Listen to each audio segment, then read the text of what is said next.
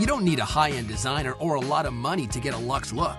Be your own interior designer with big design, small budget. Here's your host, Betsy Helmuth. Hey everybody, how's it going? I was having a little bit of designer's block when I was trying to decide what topic to devote this podcast to. And I have been inundated with questions, amazing questions that I can't wait to answer. So I figured since there's so many of them filling up my inbox, I'll just devote another episode to answering your burning questions. This is Big Design, Small Budget. I'm Betsy Helmuth, and let's dive in. So thanks so much for emailing me, guys. It is such a huge help, especially when I'm brainstorming new topics. Speaking of writing in and brainstorming, feel free to send me some ideas that you might have of topics you want to know more about. I'm here. I'm in need of ideas. Send them my way. Let's dive in with an idea that I got from Rachel. Into the old mailbag. Rachel writes, "Hi Betsy, my house, a small 1930s-ish craftsman-style home, has the original windows and also the original wood trim around those windows. Now before we bought this house, somebody gave it some upgrading, and in doing so they painted most of the trim white. However, in our main living and dining space, all the trim was left unpainted, 7 windows total and 2 door jambs, except for the floor trim, which is also white. I'm not gonna lie to you. Our house is no palace and could use a lot of sprucing up, but that unpainted wood trim is beautiful and it gives the home lots of character. My question is, how do I style this space without wood trim? Almost every picture these days that I see has white trim. Help! My hubby wants us to paint the walls. What color goes with wood trim? Lastly, this space is, as you've said on your podcast, a wood factory. Wood floors, wood dining table, wood trim, and a collection of hand-me-down pieces that are mostly wood. What can I do to see less brown without painting all that original wood trim? Thanks, Rachel from Tacoma, Washington. P.S. I've been binge listening to your podcast and I love it." Yes. Well, thanks for being a super fan, Rachel. I love that. But after I tell you my answer, you may not be a fan anymore. I hope that's not the case. I hope you stick with me. But you know my style. You know I'm going to tell it like it is. You need to paint that trim. Because it really bothers me when I go into a home and in one room I see trim treated differently. So in one room I'll see some wood trim and then I'll also see some white trim. I just went into a house the other day in Westchester and it had some gray trim, some white trim, and some wood trim. I thought the gray trim was such a cool idea. I was like, wow, they really went for it. Wow, they're really making a statement. But then when I saw those other trims and how they were treated all in one view, it wasn't even on a different floor or really in a different room. I could clearly see in this open floor plan several trim treatments, and it was not okay. And the reason I'm going to tell you to paint that trim versus to strip the other trims that are wood is because it's really hard to strip wood of paint. It's a very difficult task, and you're already telling me that there's a lot of wood in this space. So I just think it looks weird that you only have 7 pieces that are left unpainted, even if they happen to all be in one room. I betcha I can see that white trim in other areas. And since the floorboards are white, I just feel like it's a no-brainer to finish it off. See, Rachel, I told you, you weren't gonna like my answer. But I feel strongly about this as somebody who's seen a lot of mismatched trim. It just looks funky. It does not look sophisticated. It does not look rich and luxe. It looks like you forgot something. It looks like you ran out of white paint. If you were the kind of person who had all wood trim and didn't have any of it painted white, I'm not someone who just automatically says paint it white, it will give it a lighter, brighter feel. I do think that there's something pretty special about having that original wood tone in the space. But if part of it's already gone, adios. But if you were somebody who does have that situation somewhere in Washington or elsewhere, I would recommend keeping it unless your home is very dark, because it's just one of those things you can't go back on. It's very hard to undo painted trim. So Rachel, now that you find yourself in this conundrum, whether or not you take my advice, you had another question for me about what color to paint the walls. And wood trim is a neutral, but even if it's white, it's still a neutral. So that doesn't guide me one way or the other in terms of what color you should paint your space. What would guide me is, does your home feel dark? If it does feel dark, especially in these open rooms, in other words, not like a closed den or a closed bedroom, I tend to go with a light color just so that it feels open and airy and doesn't exacerbate the problem of it being dark. When you paint a naturally dark room dark, it does make it feel super cozy and super comfy, but it's hard to have every kind of experience that you want to have in there. So it's best for a den where you want one predominant mood of study or intense reading or intense discussion, or in a bedroom where you want a lot of relaxation, something very soothing, just one type of experience. So I'm really open in terms of what color you paint your walls. But if you're feeling like there's a lot of brown, because wood is mostly brown, so if you're feeling like there's a lot of that tone, I would avoid beige. I would steer more towards a grayish, as you know from my previous podcasts, or even a nice color, because a beautiful color is so nice when it's trimmed in a wood tone. You got a little bit of tough love there, Rachel, but hopefully that answered all your questions. So, Rachel, a few days later, sent me another question, and I'm happy to help. She writes, my husband and I live in an old home on the West Coast near Seattle. It's our first house. I was attracted to your podcast because of the name Big Design Small Budget, because I am certainly on a small budget. As such, I can't design a whole room at once. As a result, I don't ever do anything. I think, gosh, I would like to replace that light fixture, but then I should also change out that chair and the rug. And then what color would I paint the walls? And on and on. And I decide I'm too poor, but then one day maybe I'll have $1,000 extra or a few thousand, and I'll do everything at once. What is your advice for how to tackle a room one small change at a time? Thanks, Rachel. I recommend having an overall design vision for your space before you start picking, and doing things little by little.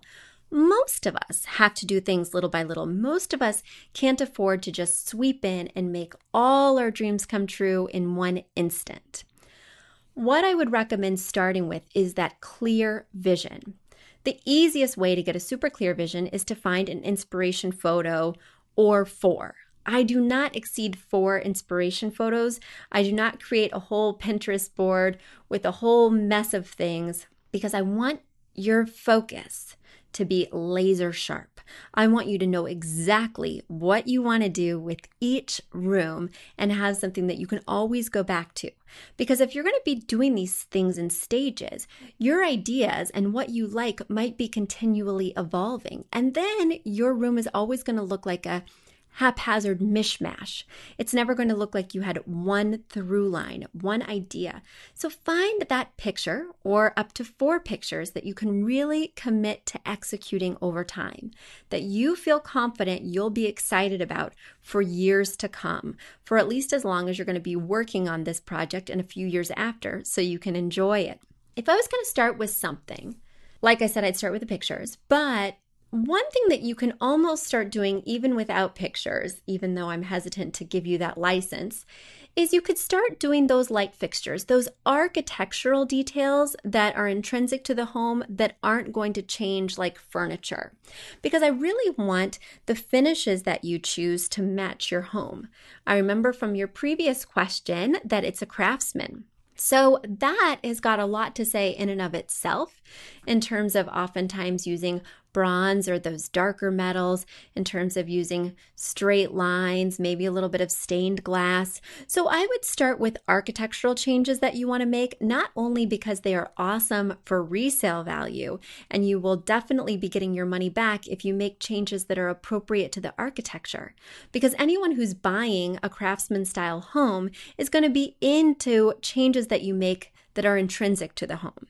If you decide to go in a super modern direction, it may not give you that reward that you're hoping to reap once you resell, only because it's incongruent with the home. But I think if you stick with the era and just update it a little bit, you could easily change out some ceiling fans, some light fixtures, some outlet switch plates, some doorknobs, some kitchen handles. So these are things that you can change out really quickly and easily. You'll get a big visual bang for your buck, and they don't tend to wear out, meaning that that light fixture isn't going to get stained by red wine, meaning that nobody's running into your wall sconce with their scooter. So those are things where you'll really get the money back and get the visual impact you're looking for. So Rachel, I hope that helped. Now it's time for a question from Shani. Shani writes, where should I put the bed pillows when I am sleeping? So Shani, I imagine that you're referring to the idea that you have a lot of extra decorative pillows that you don't actively sleep with, and that you don't just want to throw them on the floor, which is what I find a lot of my clients do. So you need a location for them. First, let me just share my philosophy with you about decorative pillows. I love decorative pillows on a sofa. I love a lumbar pillow on a side chair. They just allow you to sit in lots of different ways. They add a fun pop of color and visual interest. They're like little paintings for your upholstered furniture. I hate decorative pillows on beds. I do. I know, is that sacrilege for an interior designer? But it's truly how I feel. The reason I hate decorative pillows on beds is because you don't actually sleep with them. At least none of the clients I know do. They throw them on the floor, or they have a chair in their bedroom, aka an upholstered hamper. You know my feelings on that, Shani. So they have a chair in their bedroom and they throw all the pillows onto that chair, and it just looks craptastic for such a large part of the day. I really struggle with this because a lot of my fellow designers, including some that work for my firm, really dig oodles of decorative pillows, and I'm just not sure where people put them. I think this is the reason a lot of people have benches at the foot of their bed, is so they can pile up pillows either inside or on top of that. One time, I decided to get fancy. When my husband and I got married, I decided that I wanted to try 4 pillows instead of 2. That means 2 pillows that would match the duvet set and 2 pillows that would match the sheet set. And I was like, I want that complete look. I want that amazing put together bed. So I went for it. And I found that those 2 pillows that matched the duvet were always on the floor. It was such a bummer, and that beautiful, complete look that I was hoping to achieve just looked a little bit lackluster. For me, I'm a 2-pillow kind of gal, and I had to come to terms with that, even though I'm still conflicted. So Shani, I hope that helps. Get a chair, get a bench, or get rid of all those freaking decorative pillows. All right, my next question comes from Carol. Carol writes, hi, Betsy. Like you, we just bought a home in the suburbs and are leaving our urban Miami Beach small apartment life. We were never committed to our space as we were renting for the past 10 years.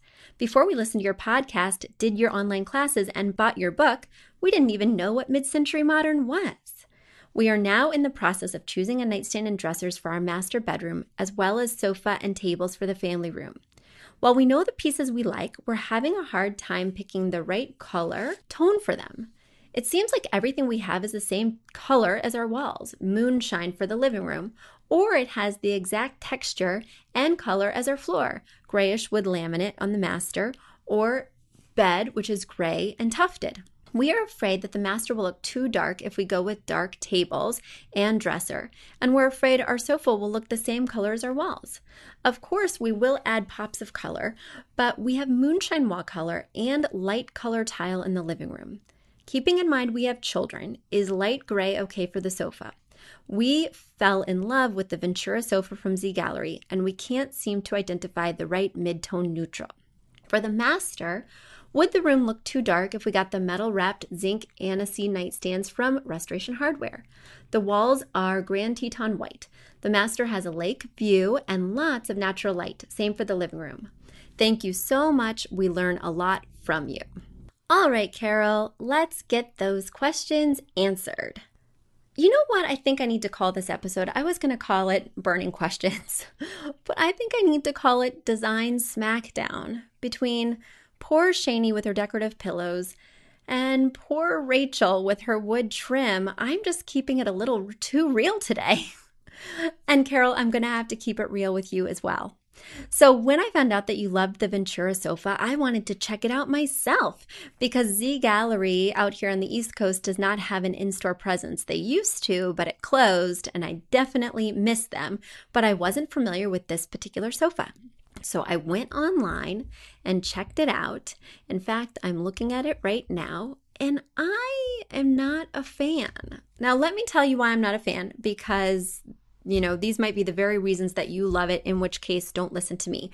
I don't love it, especially with kids. I don't know how old your kids are, but I know how old my kids are, and this couch would not fly. The reason is because the back pillows are all loose. I hate sofas where the back pillows are all loose with children or anybody who actively sits on their sofa and doesn't constantly want to be primping and plumping their pillows, because basically you just have a bench with a lot of back pillows that need constant maintenance.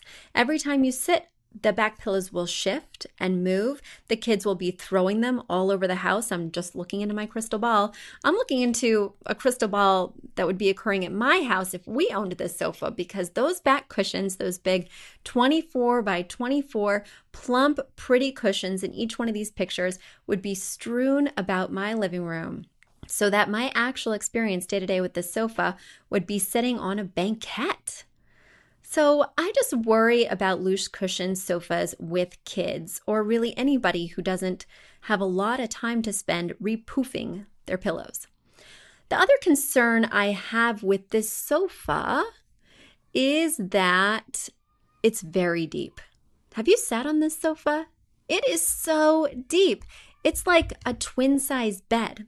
So that gives me pause as well, only because you better be tall people. If you're at all short, you're not going to be able to put your legs over the edge without being not at the back of the sofa. My next concern with this sofa is the color choices. There just aren't that many good ones. So I totally feel your pain here, that really the only one that I'm enjoying is that Bella Gray, which is a light gray. Now, the exciting part about it is that this is a microfiber, not always my favorite texture, but this is a velvet textured microfiber, which I do like, and they tend to be very durable and very stain resistant. So there's a pro for you, but all in all, not my favorite. I would consider looking, especially with this price point, because this is a hefty price point for a couch. So unless you're just absolutely in love, I would ask you to look at a place like, well, looking at this style, which is quite modern, I would recommend you look at Room and Board. I would look at Blue Dot. I would look at Mitchell Gold Bob Williams. I would look at Design Within Reach, or even Beau Concept, because this price point at $23.98 for a sofa is very high. So if you're willing to go there, let's shop around a little bit and get more of that mid-tone versus light gray, and get a sofa that maybe isn't split in two, because that's another one of my issues, is this has middle legs that are obviously such that perhaps it could split in two. I'm not on board with this sofa, Carol. So there's that. So my next thing that you had asked is about this gray. Yes, I do find that people tend to fall into this gray trap where everything becomes a different shade of gray, from the wall paint to the upholstery to the rugs to just about everything. And so I'm really excited that you're planning on infusing this space with pops of color.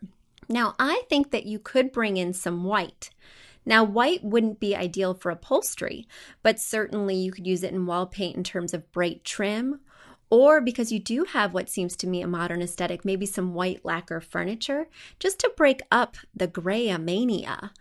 The other thing that you might want to think about in terms of breaking up the gray is getting a rug that has some color. And you know what I think will really be a saving grace?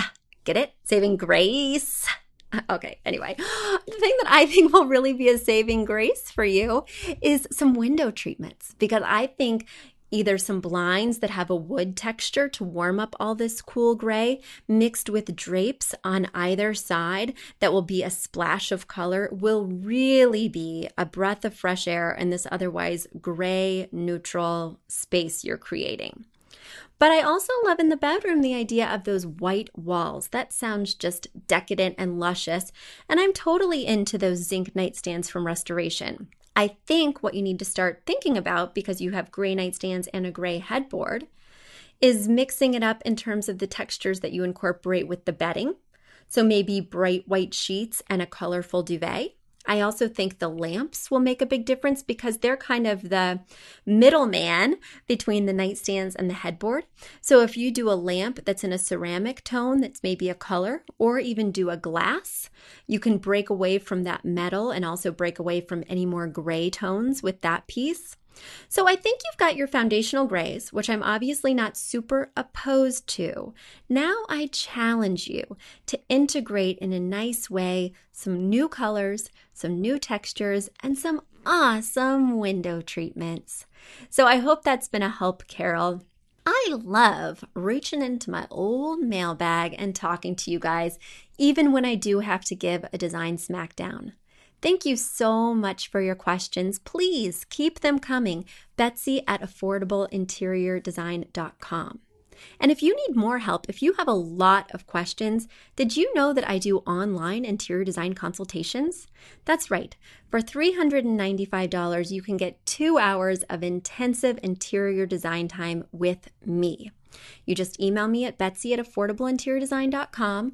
We'll set it up. I work 7 days a week, but only during the daytime hours. So we'll find that 2-hour window of time that works for your time zone. You'll send me pictures, measurements. I'll request some specific things and I'll send you a little list. And then we'll dive in together. We'll create a floor plan for one room and source 8 to 10 items for that room, all within that 2-hour window. Or if you have other things you want to tackle, come prepared with your questions. 2 hours of amazing design time with me. I do them every weekend. I got one this Saturday and Sunday coming up, actually. So thanks so much for listening. Thanks for sending in these amazing questions.